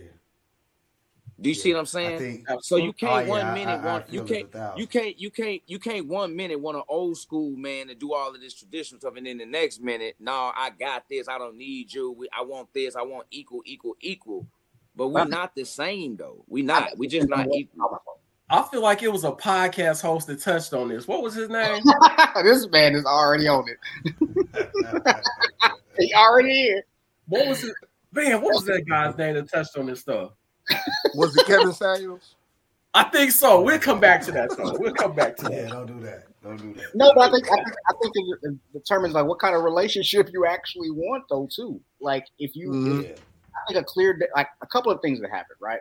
We talk about the trauma of crack cocaine that hit all our communities. We talk about the not so gentle push that the government did to put the shit in our communities to begin with and bust up the Black Panthers to turn into gangs. We ain't gonna talk about that shit, but that's definitely part of the story. With all that being said, we're talking about the effects of generational trauma, communal trauma, and individual trauma. All these things affect our ability to relate to each other in a healthy kind of way. And it ruptures our ability to actually define what we want to build for ourselves and what we want to build with each other. And in that situation, if we have that kind of dynamic at play, you have people who are basing their idea of what they want off old tech of like, well, this is what worked. Like what worked for my folks will not work for me. What worked for the community at the time may not work for me. It may not be a scenario where you want someone to jump up and like personally, like if me and my daughters are out and about somewhere and let's say they're over the age 18, they're kids now, but let's say there's a situation that pops up, I don't want my girls fighting. I'm jumping in immediately. I don't care how old I am. Like that's not gonna be a scenario where I'm letting them go out there and fight. And they can hold their own, sure. Both my daughters know how to throw elbows, knees, and God help you if my daughter sinks in the rear naked choke because it's over for you. But the problem is, though, is like I don't want that kind of space because I'm their daddy. That's not your job. So part of it is preparing them for something they may have to be involved in, but also knowing that as their dad, that is my job. That is my responsibility. And I take that on willingly. I took it on when I decided that we're all gonna decide to have kids. Like, okay, we're gonna have kids. That's my job. But I think defining what that actually means for everybody's relationship. If you want somebody to go 50-50, go for it. If you want to takes 100% of the bills, go for it. But that you have to define. I think where we go left in some of these conversations, with Mr. Podcast Man included, you know what I mean? Like I think if you start defining it for everyone, what everyone should be doing, I don't know how Kevin Samuels ran his house. I don't know. But I do know for sure in terms of how we co-create our relationships. If you want to define it as such, like, hey, I want you to carry your toolie outside. We out there too. If they start busting, we start busting together. Whatever. That's the situation. That's between you and your partner. But if it's a scenario where someone's expecting everything to run off of a should about what everybody else does, they said it to me when I was growing up. Hey, what they do down the block ain't got shit to do with what's going on in this household. So if they run their household that way, great. If Kevin Samuels wants to run his household that way and be a high value man and give people advice, hey, that's advice for his household. That's fine for him. But I think part of it is like defining, hey, how do I interact with feminism? How do I interact with women's lib? How do I interact with what I think gender roles are? Because you can define what your shoulds are for yourself because those are your core values. Those are the things you find to be really, really, really important. But I'd be damned if somebody else defines it for me. Yeah. I like that, man. Like that's a good point. Like I think everybody's dynamics is, it's going to look different, right? But I'm gonna challenge that a little bit, right?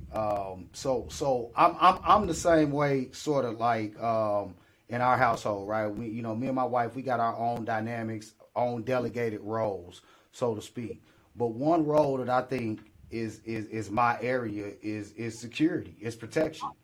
I think when I say I think it looks different for everybody, I think but like as far as protection, like security, that's a man's role no matter where we at in the timeline. For me, this is the way I look at it. That's a man's role no matter where we at in the timeline in history, no matter where we at in the time of day. Not to say that that means that I push you out of the way and it ain't superhero shit. It's I'm head of security. I'm so all matters of security go through me.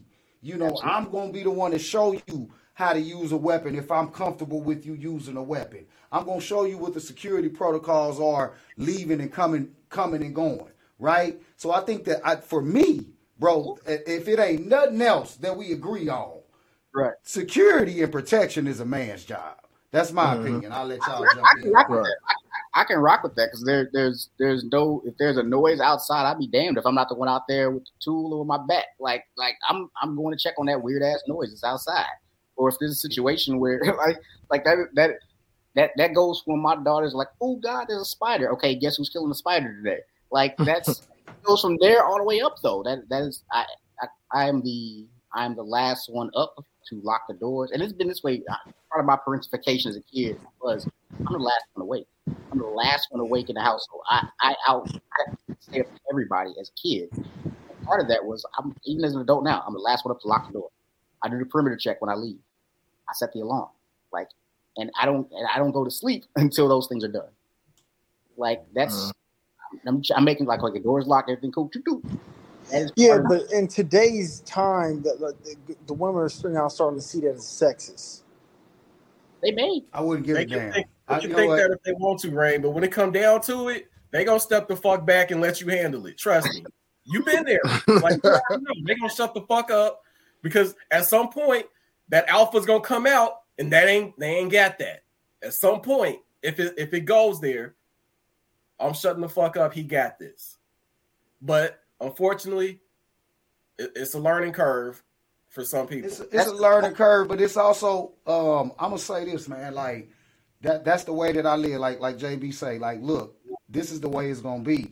But I'm not saying that, Rain. I'm not saying that to say that it ain't been moments where my wife then overstepped her boundaries, and we've had to have a conversation about that. And I had to remind her that this is my area.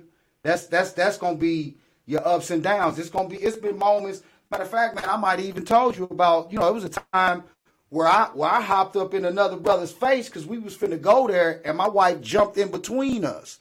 And me and her argued about that for the whole rest of the trip we was on, right? Because, even knows, and it's like, this is the way, but everybody's not going to be perfect. And I think, bro, the whole beauty about relationships and the people that you protect around you is that, like what Coach said, is sometimes it's always a constant learning experience. You got to coach them on how to be up under your protection. And sometimes they might not, remember everything that they was coached, and you just got to remind them.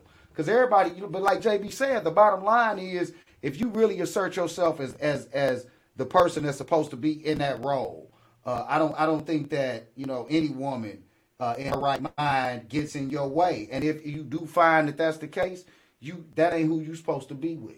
If y'all can't mesh, that's just my opinion. I think that protection and security is a man's thing. And no matter what. The back end question I have is like, does that person feel safe under your wing though too? Like, I think that's a big part of it too. Like, I think part of like leader dialogue, being a leader, that kind of stuff too as well. You got to be, I talk a lot about power dynamics, and like, you have to have a scenario where a person feels safe with you taking the lead.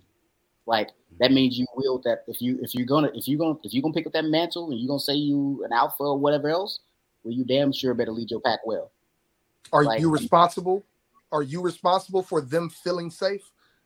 If you provide all of that stuff, if you provide the security, financial, all that stuff, are you responsible for them feeling safe? I believe I am.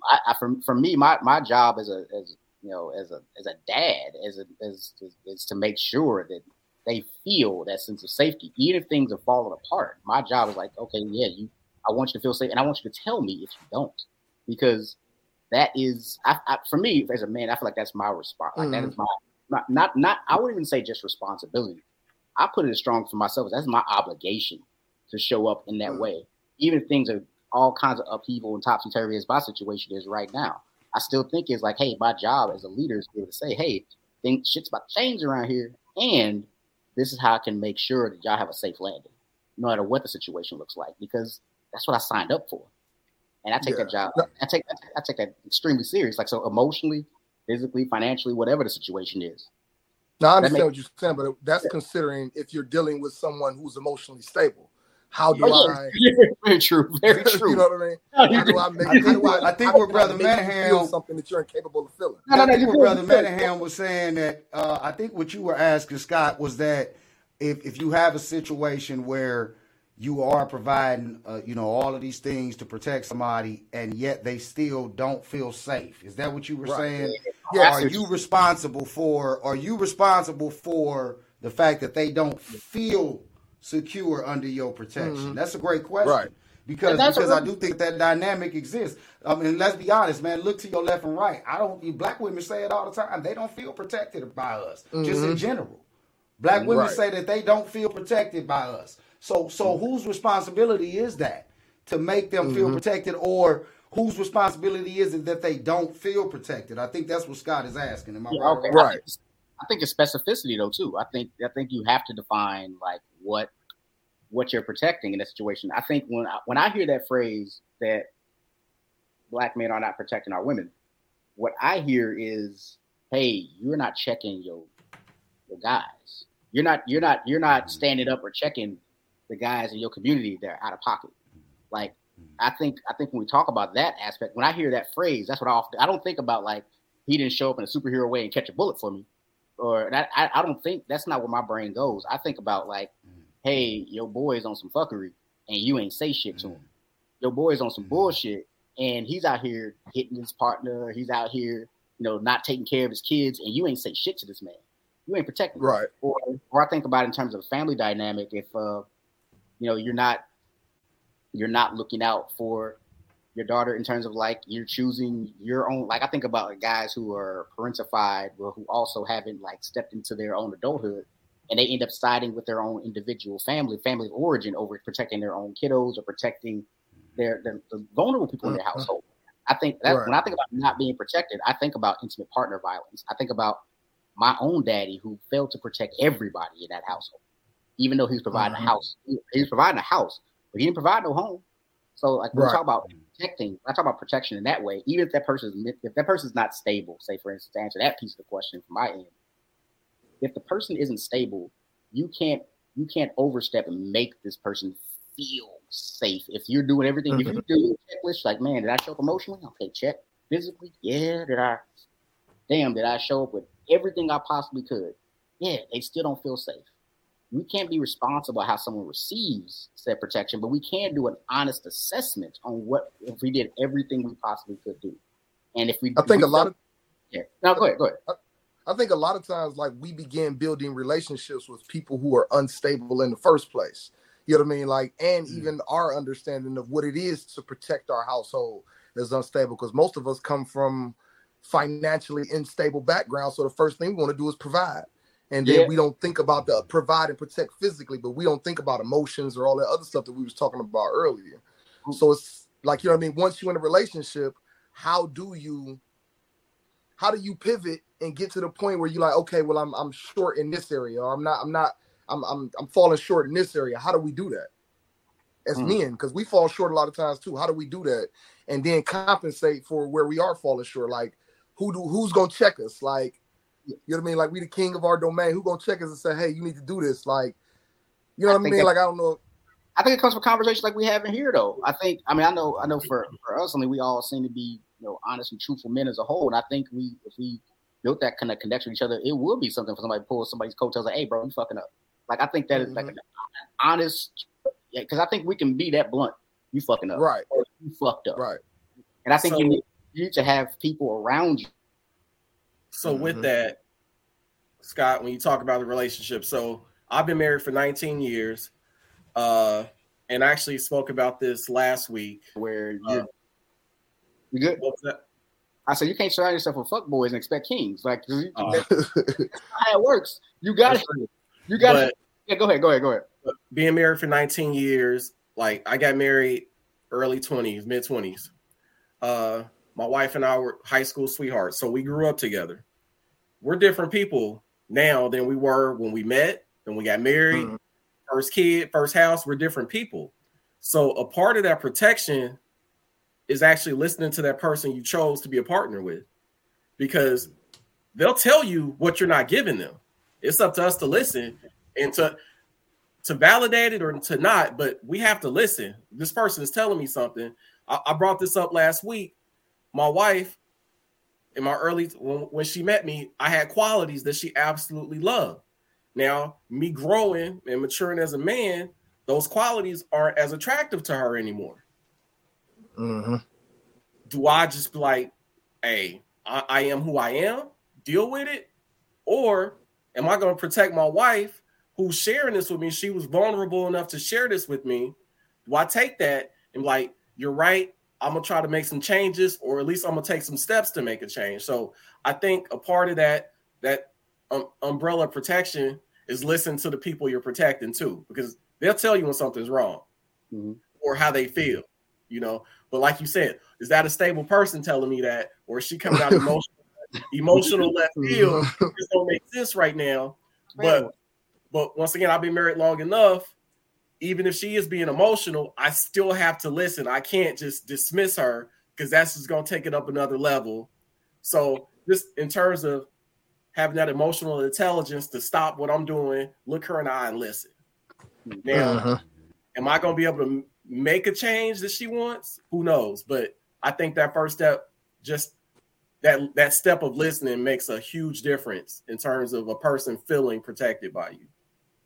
Right. Yeah. Did anybody else want to chime in on that? Yeah, I'll say something on that too, though, because it also depends on, what a woman is as far as like her communication.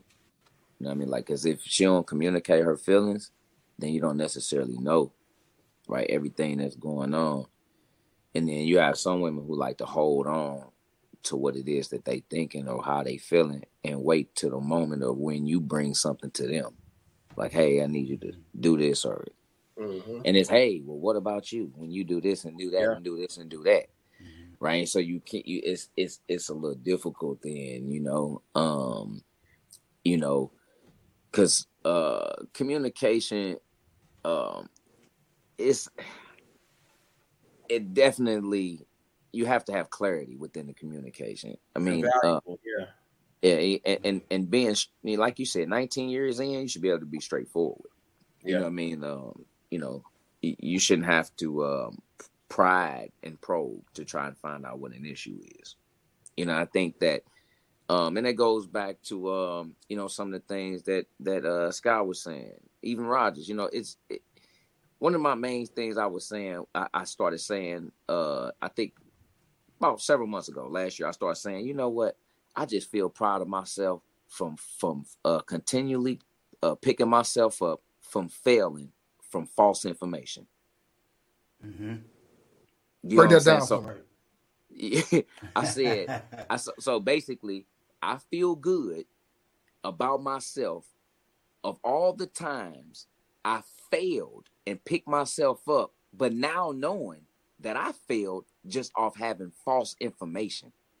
Uh-huh. So, you know, because the things that I thought, like you said, relying on old tech and things of that nature, like, okay, you know what, this is supposed to work, or well, my mama did it like this, or my daddy did it like this. So basically, some of these things that we relying on and what our beliefs was what our parents' beliefs was, and was what their parents' beliefs was, and could have been my parents' partners' beliefs, and they neighbors, and whatever the case is. And we carrying that on, and we thinking it's supposed to apply to our life. And so then when you get, I'll be 47 in August. So I think around this time I start realizing, like, damn, all this stuff was really that I thought I knew. It really didn't apply to me. Right. Because it didn't apply to me. It really didn't. Now that I know me, now I know what really applies to me. All the things, all the teachings, all the experiences, all the things I heard, all the stories. You know, you try to soak up all that as you grow, but all that don't apply to you. You know what I mean? Right. Until you realize what really applies to you. And once you realize that, then you can start making the changes.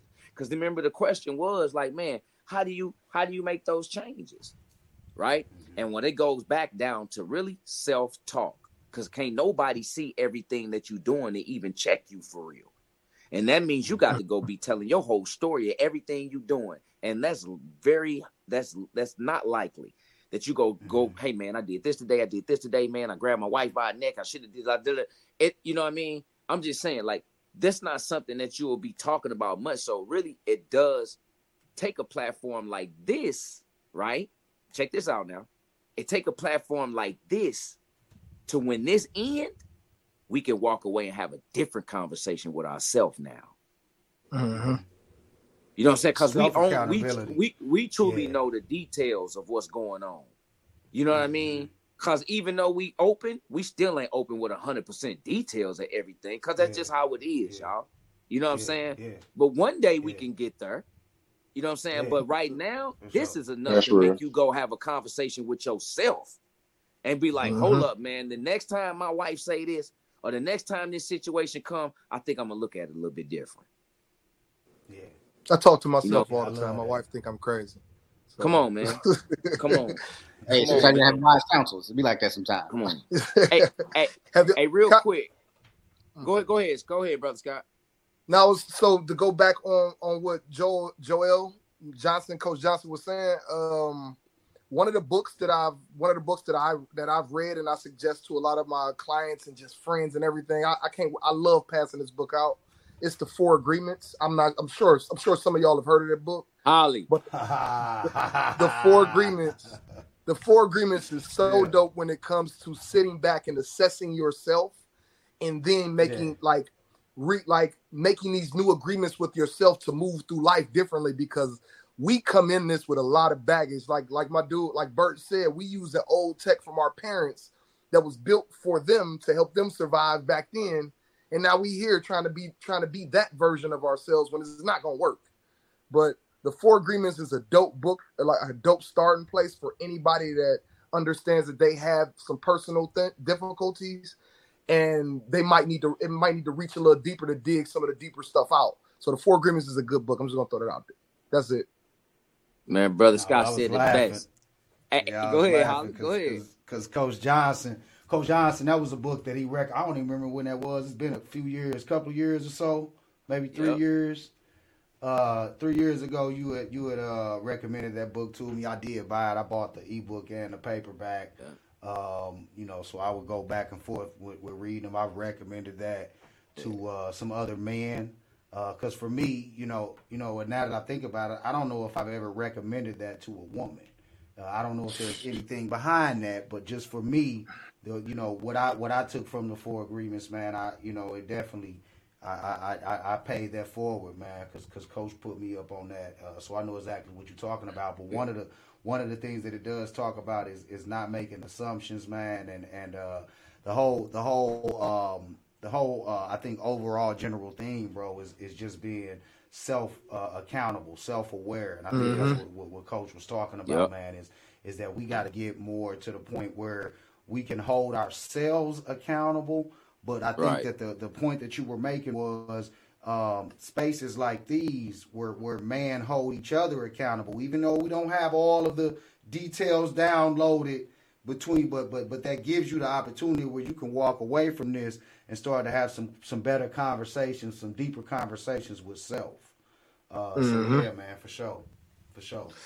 Yes, definitely. Hey, it's 5. They call it. It's a book out. It's the 5th agreement. They added one more on there now. Yes, it's the 5th agreement. But yeah, definitely. Like what Scott was saying, man. Like it's the self-awareness first, the self-talk, and just checking ourselves. And Holly, man, thank you. Like I said, this platform does help. I think I'm at a good 7.5 now. My rate is steady going up. You feel me? Like I'm over here on live, steady driving up my ratings. You hear me? So listen, man. I love that. Listen, man. I want to be respectful of everybody's time too, man.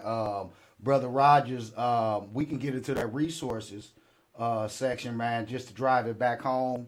We talking about the concept of protecting women and children, man. And so one of the last things that we do, man, before we wrap up everything, man, is we like to give out some information, man. It's sort of a fact check section where we can give some resources. We talked about this offline and also just within here. One of the things that has changed is sort of the access to information, access to resources, to different help. That it's all about knowledge. Like you said, Coach Johnson, a lot of times we fail, man, because we had misinformation, right? So we want to use this resources section, man. So I'll give you the floor, Brother Rogers. Go ahead and take us home. All right. So I wanted to share a couple of resources because we're alluding to protecting women and children, particularly Black women and black children as a whole.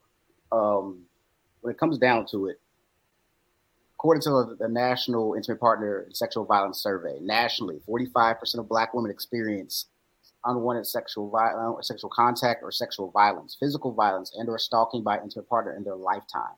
So we're talking about nearly half. Same survey found that 40% of Black men experience same unwanted sexual contact or sexual violence, physical violence, or stalking by an intimate partner in their lifetime. According to the 2011 National Intimate Partner and Sexual Violence Survey, approximately 41% of Black women have experienced physical violence from an intimate partner in their lifetime, compared to 31% of white women, 30% of Hispanic women, and 15% of Asian or Pacific Islander women as a whole. This is from stats from 2017 and again from 2014. I come from myself, I put myself in this, I come from a pretty violent home as a whole too as well. So the subject of domestic violence, intimate partner violence, really hits home for me. That's the household I grew up in. And I was determined to not perpetuate that cycle in my household. So if anybody that you know is suffering from any kind of intimate partner violence as a whole, there is a hotline, 800-799-7233. It's a DV hotline. And here in Kansas City, I can't speak for other cities, but here in Kansas City, we have Hope House here too as well that may be able to provide counseling, resources, case management, depending on what the situation is. And that's when I talk about men holding other men accountable, I understand I gave statistics for men being survivors of domestic violence too as well. We do have one of the holdovers from previous generations was normalizing domestic violence from the generations previous to us. That is how some of just men in general were taught how to be in a relationship, and that's violence, and we don't need that. So part of breaking that cycle, part of showing up differently, is also holding your guys accountable. Like, shout at your lady is not the way to move. Like, cussing her out or screaming at her, lying, manipulating, gaslighting, whatever we got in that situation. But then we're also talking about financial abuse, withholding finances. We're talking about sexual violence and things like that, like assaults, throwing plates. I see a lot of guys do this stuff. That I have a big show of anger and I throw things and get angry. These are all violence I'm talking about. So when we talk about violence in our households, we also have to be able to, the people who have access to these guys, every guy I've ever worked with, every person I've ever worked with has been violent in a intimate partner kind of way. They all have friends. What are their friends saying to these people? Not everybody's hiding stuff behind closed doors. So being able to actually check folks and say, hey, literally, like, what do you, like if that's your boy, like, pull to the side. What are you doing, bro? Like, what are you doing? That is a way we could show and protect our women and our children too as well. Because if your boy is doing some fuckery, please step in. Please step in. Pull him aside on the basketball court. What the hell is going on with you? That's really, really, I maintain that is extremely, extremely important, because from my personal experience, my dad had a bunch of friends and nobody pulled him to the side, as far as I understand. Mm-hmm. So that's the legacy he left me. And that is the work I do to make sure I never become a man like him. Yeah. So give us that hotline one more time, Brother Rogers. Absolutely. The hotline number is 800-799-7233. It's a national DV hotline. And the local resource here that I know of is Hope House. They have a website, Hope House. I forget the website off the top of my head, but Hope House is what you can look up, and they have a bunch of resources in that area too. Right on, man. All of that, man, is super important, man. Super important for us to, like you said, hold each other accountable as men, provide these sort of spaces. Even when we ain't got the camera rolling, man, I think, we get even more strict with our accountability with each other when the camera is off, right? So I think we got to encourage that, man, and continue to set the example, man, because one of the last questions I'm going to ask you, brothers, man, and thank you for that, Brother Rogers, again. Thank you for that resources section. I'm going to ask y'all one more question, man, and then we'll get off of here, man. But I'm asking the question, but I'm going to kind of preface it with sort of a absolute truth. One of the things that I think is an absolute truth, no matter where you go, is that for what it's worth, whether you can say that they're trying to be in a man's place, or you can say they being too masculine or whatever. But black women do a hell of a job of protecting the shit out of those that they love. You understand what I mean by that? When we talk about some of the things that are going on, when you talk about police brutality, you talk about, some of the injustices, the racial inequalities, black women be on the front lines trying to go to war for black men. And I think some of that, man, like some of that does come from the Willie Lynch factor. But some of that is the Willie Lynch factor is sort of the byproduct of that, right? A black woman being aggressive, outspoken, speaking about, things like injustice and wrongdoing. Sometimes that's taken with a little bit more acceptance than a black man being, vocal, militant, aggressive, and that sort of thing. So I just wanted to just get y'all's opinion on that, man, or ask y'all a question.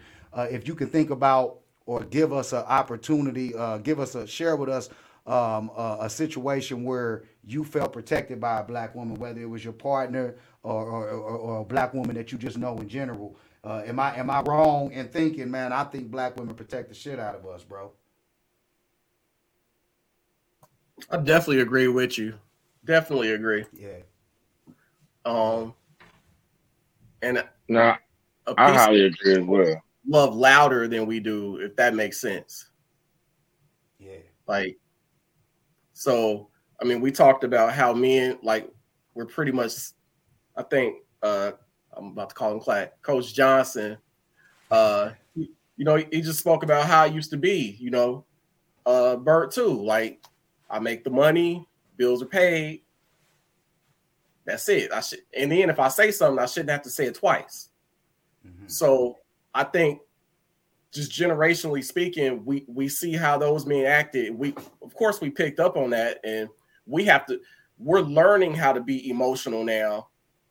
Emotion, at least out loud. We're always emotional, but at least out loud. You know what I'm saying? So women, they've always had that to be able to do that freely, where us, it's a stigma to it, but that we're learning to shake off. I'll shut up. No, you good. Good. I just wanted to, man. I wanted to give a shout out to the sisters, man, because you know, it's. I hope we heal. Bottom line, right? I think that we gonna get it together. I think that we will reach a medium. It starts with these sort of conversations. So shout out to them because they are doing their part and having these conversations on their own behalf. But I do think that it is important to kind of point out that sometimes we need, you know, we got to protect each other, right? You know, I think, like I said earlier, I think that overall it's a man's job to be sort of that head of security. But, you know, shoot, I teach my wife how to use a gun as well because I might need her to protect me in such a way. I also might say, you know, we might be dealing with some sort of conflict with in a business relationship. I might tell my woman, hey, listen, I need you to be the one that goes in here and tells these folks like it is. I ain't gonna be that. I can't do it because it's gonna be too aggressive. You know, it's gonna come off a certain way. So I think that partnership is centered around that, man. And I think I just didn't want to get off of here, man, without because I think about those things, man. I think about, you know, my grandmother, my father's mother, man. She was a civil rights activist.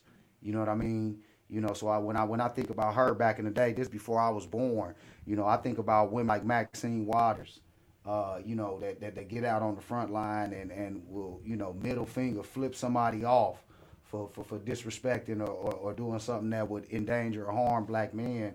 And so, you know, I do think that women, even women that are like that, I think that they do want to see, from what I hear from them, they do want to see a world where they can take off some of that shield and some, you know, put the shield down and take off some of that armor to give us an opportunity. But we got to do our part too. I think that was kind of the overall theme of tonight's conversation, is that both sides, we got to do our part, man, and we got to try to reach an understanding. So if y'all got anything else, man, go ahead and chime in on it. I'm off my soapbox for tonight. Just I do feel protected, like especially in my relationship from my wife, but I think it's more from a spiritual aspect. Like, you know what I mean? A lot of times I move a little different. I move a little freely, a lot more freely than she does. And she's a lot more honed in on paying attention to, you know what I mean, like people's how people are aiming and not really have my good intentions spiritually. So I do feel protected in my relationship. You know, so just want to give a shout out to the women in a relationship that's protecting their man spiritually and making sure that that the people around them have good intentions, and sometimes moving in ways that we wouldn't, but you know what I mean? Like, so that's a shout out to them. Me personally, no, I don't. I'm just leave it there. I don't. Who was that, Ryan? Yeah. Okay. I'd like to shout out every teacher I've had since kindergarten. Just to name a few, Miss, they still around. Miss Iverson, Miss Watson, like the Miss Roberts, even in high school. Like there've been a bunch of teachers that I had that like have really showed up for me they really, like, I felt protected by them. Like I felt protected by them. I felt nurtured by them. Like, and not just as a student. Like, you know, when I had different things happen in my household where they actually, you know, they got together and said, "Hey, I think this kid has, you know, this kid's having a crisis at home. Let me show up." So I think that in those ways, I felt deeply protected by them in that space. Like, you know, like when our house burned down, I was 13. They're the ones that got together, irrespective of the school, and showed up with clothes and sending me home with clothes. So I think, talk about feeling protected, while I didn't feel that same protection from my own mother, and had to come from my aunties and grandmother, and like everybody had to pitch in to kind of show up in that way. But damn, if those teachers and those extended families didn't show up. Yeah, for sure. Shout out to the sisters. Well, look, man, Man, this was a real good dialogue tonight, man. I think we went over time a little bit, man, but I really did enjoy, man, just the energy, man, and the dialogue. So I appreciate all you brothers, man, for stepping in and stepping in on the couch with us tonight. Make sure y'all come back for the follow-up conversation. We like to do these follow-up conversations on Clubhouse, where folks that weren't in, they can come in and we can kind of touch on some of the same themes. So we'll be doing the unpacking on Clubhouse the week after this airs. So make sure, man, if y'all got time, y'all check in with us on that. And then the week after that, there'll be another episode from the sisters. So I'm anxious to see what they come up with next. And man, we gonna do this again, man. Whenever we can, man. How y'all feeling, man? Y'all, GT, you want to do another temperature check before we get off here? Check on everybody. I think everybody feeling pretty good, at least better than they did when they started. So no, I think we good. I think you can tell we had a good dialogue, good back and forth. I think everybody good. Nah, I feel worse, but I'm gonna leave it there. Who was that? Right? That's my guy. Nah, look. Don't worry about it. Look, I'm gonna hit you after this, man. After we hop off of here, man. It's an everyday thing, man. Like I said, listen, every day, bro, we gotta rest, recharge, and heal, bro. Yeah. And some days it's gonna be worse than others. Some days it's gonna take a little bit more effort than others, man. But I think we gotta do our part in just trying to pulling each other out of them spaces, or giving each other space to process what they need to in them spaces. So it ain't no thing, man. Hey, Rain, you down there watching Harlem Nights, man? Because look, when Eddie shot DeLuise and the pinky toe, man, that was just part of the movie, bro. Like that's Tory can't do that, bro. I'm just saying he can't do that in real life, man. All right, man. Well, look, man, I appreciate y'all.